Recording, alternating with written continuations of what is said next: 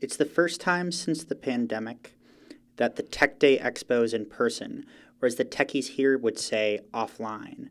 One of these aspiring visionaries is Charles Couture-Lebrun, CEO and co-founder of Off the Grid. He came all the way from Montreal to showcase his product that allows people to stay fit and cut down on their utilities. We developed an electricity generating spinning bike that actually enabled people to transform their energy into electricity. It's a black spin bike that plugs into the wall. I've got a 450 square foot apartment. Yeah. About how much would I need to work out to cut off my Con Ed bill? Yeah, so two things here. The first depends if you're a good athlete. I'm pretty good, so I can go up to like 250. That's 250 watts. Not sure if that's enough to keep the lights on, but it wouldn't hurt. Off the Grid is one of the more than 150 entrepreneurs that set up booths in 6 orderly rows in the Hudson Yards Convention Center. Just around the corner is Rasmus Barfod. He's the co-founder of the Magic 5.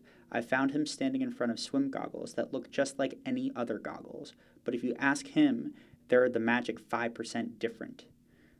Barfod uses facial scanning technology to customize goggles for individual swimmers. More comfortable, less tweaks, and he's got big-time investors.